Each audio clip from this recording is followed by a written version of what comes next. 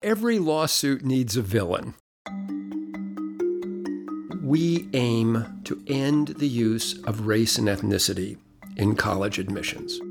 Your race and your ethnicity should not be used to help you or harm you in your life's endeavors.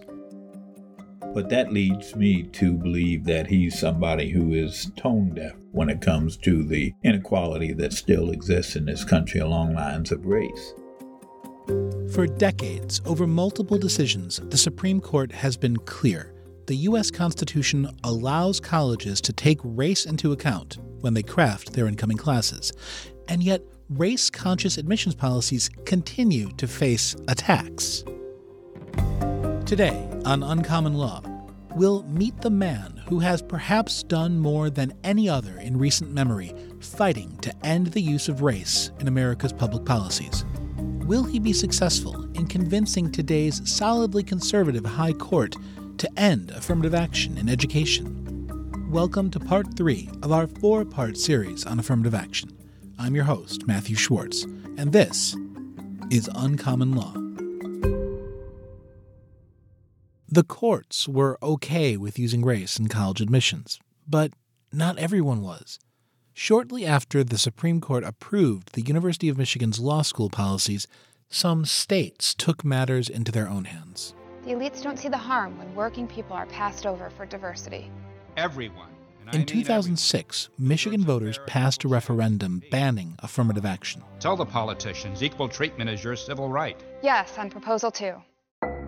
They joined California voters who had passed a similar referendum a decade earlier. Proposition 209. It bans what it calls racial and gender preferences. Sometimes a state legislature would ban it. Republicans in the Oklahoma House voted to ban affirmative action yesterday. Sometimes racial preferences would fall by executive order. Where he signed this bill called the One Florida Law, which outlawed affirmative action. All told, the use of affirmative action in college admissions is now banned in 9 states. And even though the Supreme Court has repeatedly said schools can take race into account to try to build a diverse class, affirmative action continues to face legal challenges, spearheaded, in many cases, by one man. Edward Blum is this man who has brought many cases that has launched at least a dozen lawsuits against race-based. Can you explain to our viewers who Ed Blum is? Blum has been behind some of the most high-profile Supreme Court cases of the last decade, including what seems like his one-man mission to end affirmative action in the United States as we know it. Edward Blum. This guy's name comes up a lot. How you feel about Ed Blum is a kind of Rorschach test for how you feel about affirmative action, about whether the government should ever consider race, even about whether our constitutional system of democracy is working as it should. So I took a flight to Portland, Maine, drove 2 hours up the coast Ed. to meet the man who, depending on who you listen to, is either fighting for the restoration of the original principles of the civil rights movement or single-handedly impeding America's progress toward racial justice. Hey, nice meeting you. Very nice to meet you. Yeah. Is it Blum or Blum? Blum. Blum, okay. Yeah. Ed Blum isn't a lawyer. I am not a lawyer. You're just interested in these matters. I have found that there are many ways to influence public policy in our nation's institutions. Some choose advocacy, some choose litigation. I have chosen litigation. Ed Blum is a businessman who made a small fortune consulting about municipal bonds. About 30 years ago, he turned his attention to race in American life when he was running for Congress and realized how racially segregated and gerrymandered various congressional districts were. During the course of knocking on doors and trying to follow a map of who is in my district and who is not in my district, I realized that voters who were on one side of the street that happened to be African American were drawn into the district. Yet voters on the other side of the street, a garden variety Houston residential street, who were Hispanic, were drawn into a Hispanic district. a block north or south from there, where there may have been an apartment complex with mostly white voters, those voters were put into a white congressional district. Those districts were drawn that way in order to increase the power of minority voters, whose political will might otherwise have been diluted. But that's not what Ed Blum took from his experience. So now we've got, multiracial, multi-ethnic neighborhoods being split apart to create racially homogeneous voting districts. That was really the beginning of my learning about how government separates people based on race and treats them differently by race. And that is in great tension with what the civil rights movement was all about. Blum lost the election, but in 1993, the Supreme Court ruled that this kind of race-conscious gerrymandering violated the Equal Protection Clause. So Blum organized litigation to challenge most of Texas's congressional districts, got the Supreme Court to hear his case, and won. From there, he set his sights on ending the use of any racial preferences throughout American society. There are people who become deeply engaged in different projects, whether it's, volunteering at the SPCA or environmental issues, social issues. For some reason, I am dedicated to ending racial classifications and preferences in our nation's public policies. I believe that these racial classifications and preferences weakened the bonds that hold us together as a multi-ethnic, multiracial nation. Blum spends hours every day on his efforts. You might say ending affirmative action is something of a hobby, except Blum considers it much more than that. It's not a hobby. I work long hours. I'm up 4:30 every morning, and I work until about 4:30 in the afternoon. So it's a passion of yours. It is a passion, yeah. How much of your own money have you spent over the decades in trying to eliminate race from admissions? I couldn't venture a number. Here, I think, is a better question. Because of my advocacy in this policy arena, I basically was forced out of the investment business. Here's the story. In the mid-90s, the city of Houston had an affirmative action contracting program that steers city contracts to companies run by women or minorities.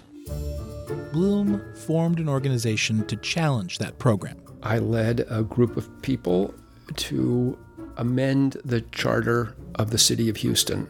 They sponsored Proposition A and tried to make it sound as if it were a way to end discrimination, without ever mentioning the words affirmative action. It was a messy fight. Ultimately, Proposition A, which would have banned affirmative action, failed. We were unsuccessful in Houston. The problem was that the mayor of Houston at the time, Bill Lanier, was a big supporter of that program. And we haven't been able to independently verify this, but Blum says that right before the vote, Lanier made a phone call that would impact the course of Blum's life. He called my boss in New York and said if the company I worked for ever wanted to underwrite another municipal bond for the city of Houston, they would get rid of Edward Blum. So, shortly after the election, I was presented with a choice. I could stop doing everything. Couldn't help with lawsuits. Couldn't even write a letter to the newspaper on a topic having nothing to do with race or ethnicity. Basically, I was silenced. And I left that firm. I left a job that was very lucrative. So how can I quantify how much I have spent? I don't know.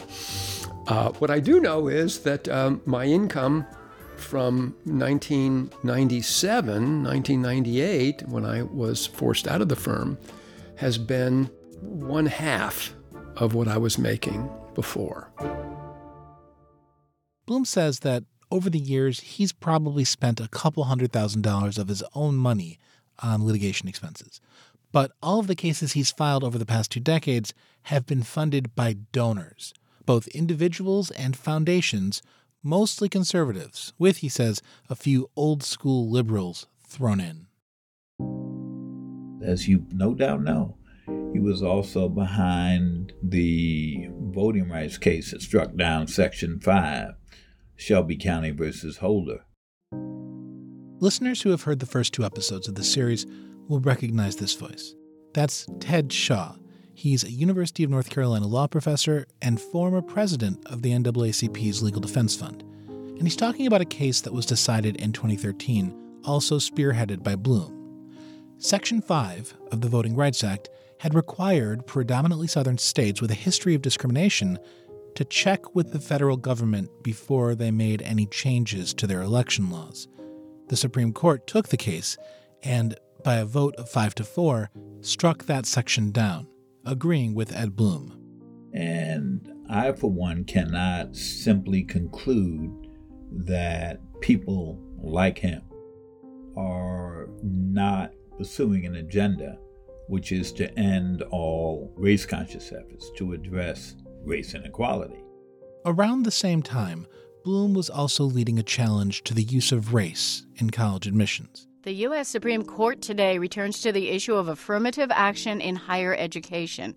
Over the case was in fact spearheaded by a man named Edward Blum, a former stockbroker. In Texas, by law, public universities had to admit anyone who graduated in the top 10% of their high school class. But that's not what bothered Blum. What bothered Blum was that to fill out the rest of the incoming class, about a quarter of the spots, the University of Texas announced in 2006 that it would consider an applicant's race as one factor among many. That day was the beginning of Fisher versus the University of Texas. I didn't know Abigail Fisher was going to be the plaintiff, but I knew that made the University of Texas vulnerable, that it had a bullseye on its back because of that. In this video, Blum makes an open appeal for Texas students to join his cause against affirmative action. Blum set up a website called utnotfair.org, which solicited potential applicants to serve as plaintiff. I encourage all high school students who have been rejected from UT to visit at utnotfair.org. Tell us your story. Blum looked for years for the perfect face for his challenge against the University of Texas. To participate in a lawsuit like the ones we have filed, these students must be committed, and they must be courageous, and they must be of good heart. They must not appear to be prejudiced. We do not want to provide a platform for young people to describe their theories about higher education admission systems. It's a very laborious process to find kids who meet those 3 standards. But after years of searching, Blum couldn't find anyone he deemed worthy.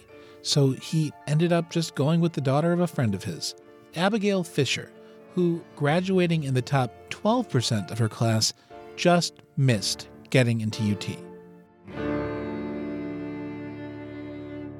But it's really great to have a voice in this and be. This is from a promotional video with Fisher that Blum's organization released in 2014. You know, I hope that the court rules that UT can't use race in their admissions anymore. The Supreme Court in Fisher ultimately reaffirmed the Michigan case, holding that UT could continue to use race as one of many factors in admissions.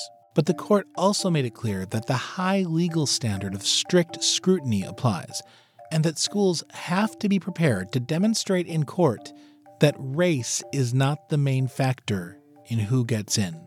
The court says we're tightening it up. We're tightening up what a compelling interest is. We're tightening strict scrutiny up. University of Oregon law professor Garrett Epps. We're telling courts, you'd better take a very close look at what the colleges tell you, because they may be secretly using race as something more than a plus. And so each time the issue came before the court, it became harder to apply that law to existing programs. Blum didn't win the case. The University of Texas didn't have to change its policies. Abigail Fisher didn't get into the school. But after Fisher, schools were on notice that they had better be careful if they decide to consider the race of a prospective student. I can assure you that the prospect of being sued, particularly being sued by a national advocacy group like the Project for Fair Representation, is very much on the minds of every admission chairman I know of, and I have been an admission chairman. We got to do things by the book.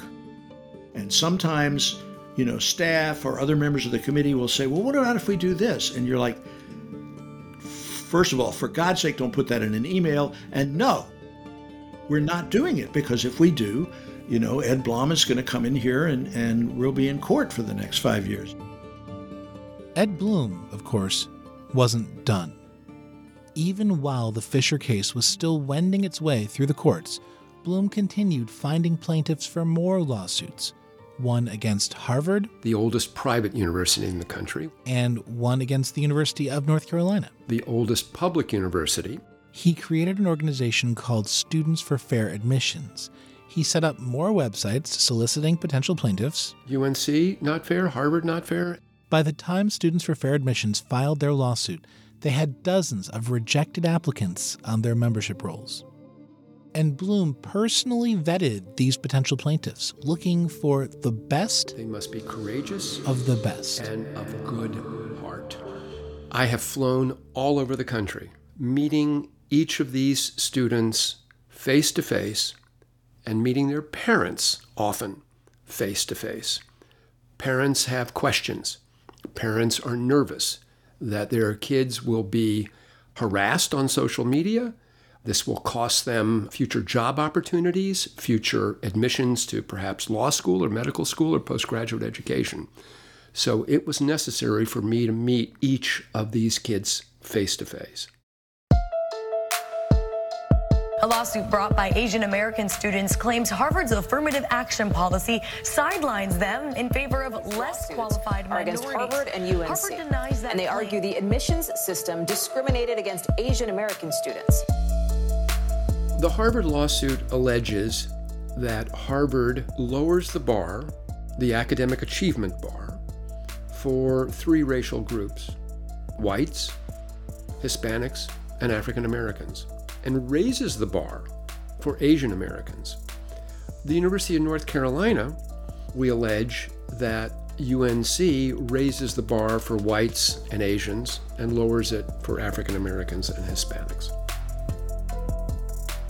All the lower courts to hear this challenge over the past several years had ruled against Students for Fair Admissions.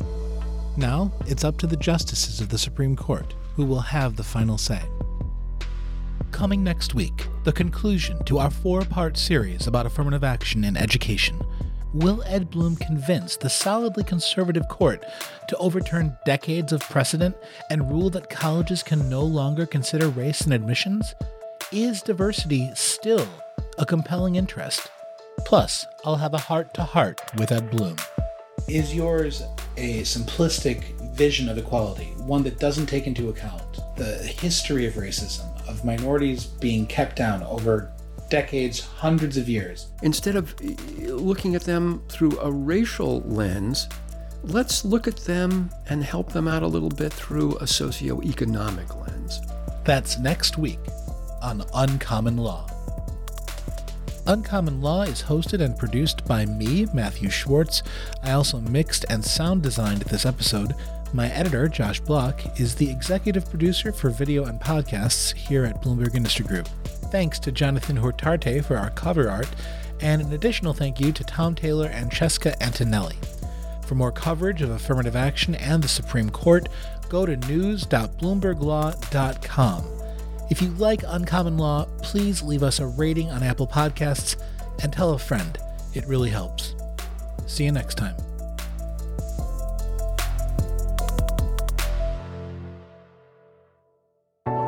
The difference between missed opportunity and actionable intelligence.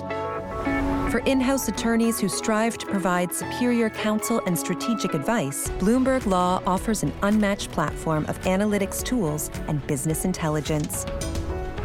All to help improve productivity, mitigate risk, and inform decision-making. For the comprehensive platform that helps you work smarter and faster, the difference is Bloomberg Law.